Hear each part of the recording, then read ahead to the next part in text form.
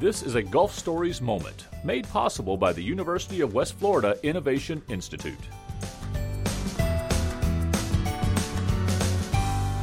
Hello again, everyone, and thanks for joining us for another Gulf Stories Moment. My guest today, Dr. Kevin Krieger, UWF Professor of Finance in the Department of Accounting and Finance. And today we're talking about legalized sports wagering on the Gulf Coast, specifically in Mississippi. Dr. Krieger, welcome to the show. Thanks, Christian.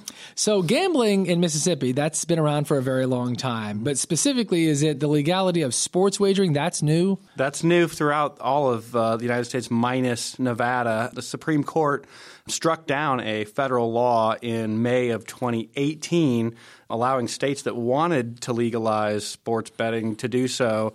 And Mississippi was one of the first to take them up on that in 2018. And when we talk about Mississippi and sports wagering, is this, now that it's gone a little bit wider, this is obviously, I'm sure, a pretty hot-button issue. There are maybe just as many people who think it's a terrible idea who think, no, this is really good. Is that fair to say? Very fair to say. It's ultimately a policy question, which is why policymakers in various states come to different conclusions. Part of it is cultural, and as you mentioned off the top, Mississippi having a history of casino gambling is quicker, like New Jersey was quick in 2018 to make this extension. But other places, for one reason or another, are close or nowhere near to allowing this via their state government. So in your estimation, as you think about positives and negatives, what's your take on it? What are some of the positives that people point to? To me, the biggest positive, I have a libertarian streak to me that says, hey, if people are going to do this anyway, let's have it out in the open,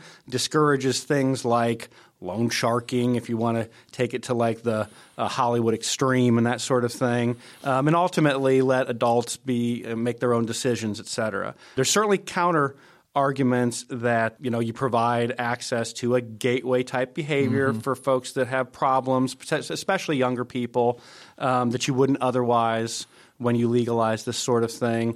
That to me is the biggest debate. I tend to be more on the favorable side. I don't think of it as a large revenue panacea or anything that it's sometimes advertised to be to get politicians interested. Well, that's very interesting. I mean, because when it comes to financing and that's your game, and you say you don't think of it. Is that just your feel, or you've seen the data that makes you lean that way? Or? Mississippi only raised about $4 million in state tax revenue in 2019. That's not tiny.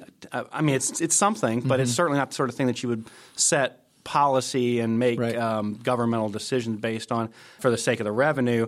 There are other states that we talk about for other reasons that have had more of a windfall from the legalization and the taxation, but it's never going to be the major salve that's going to bail a state out of the red, save the pension fund, anything like that ever. When you say over the course of that year, the $4 million, is it fair to say, well, people have been wanting this for, some people have been wanting this for a long time. So if it was going to go gangbusters, that first year might have been the time, or is it the opposite of that, where this takes some time to sort of grow and develop? That's a great question, and we'll find out a lot more in the next year, 5 years, 10. There's a lot of cross currents at play. There's what will the neighboring states do? What sort of access will come about for the citizens? Will it become hotter as leagues, the NCAA, et cetera, embrace or at least stop looking down so much on wagering as it becomes more culturally relevant?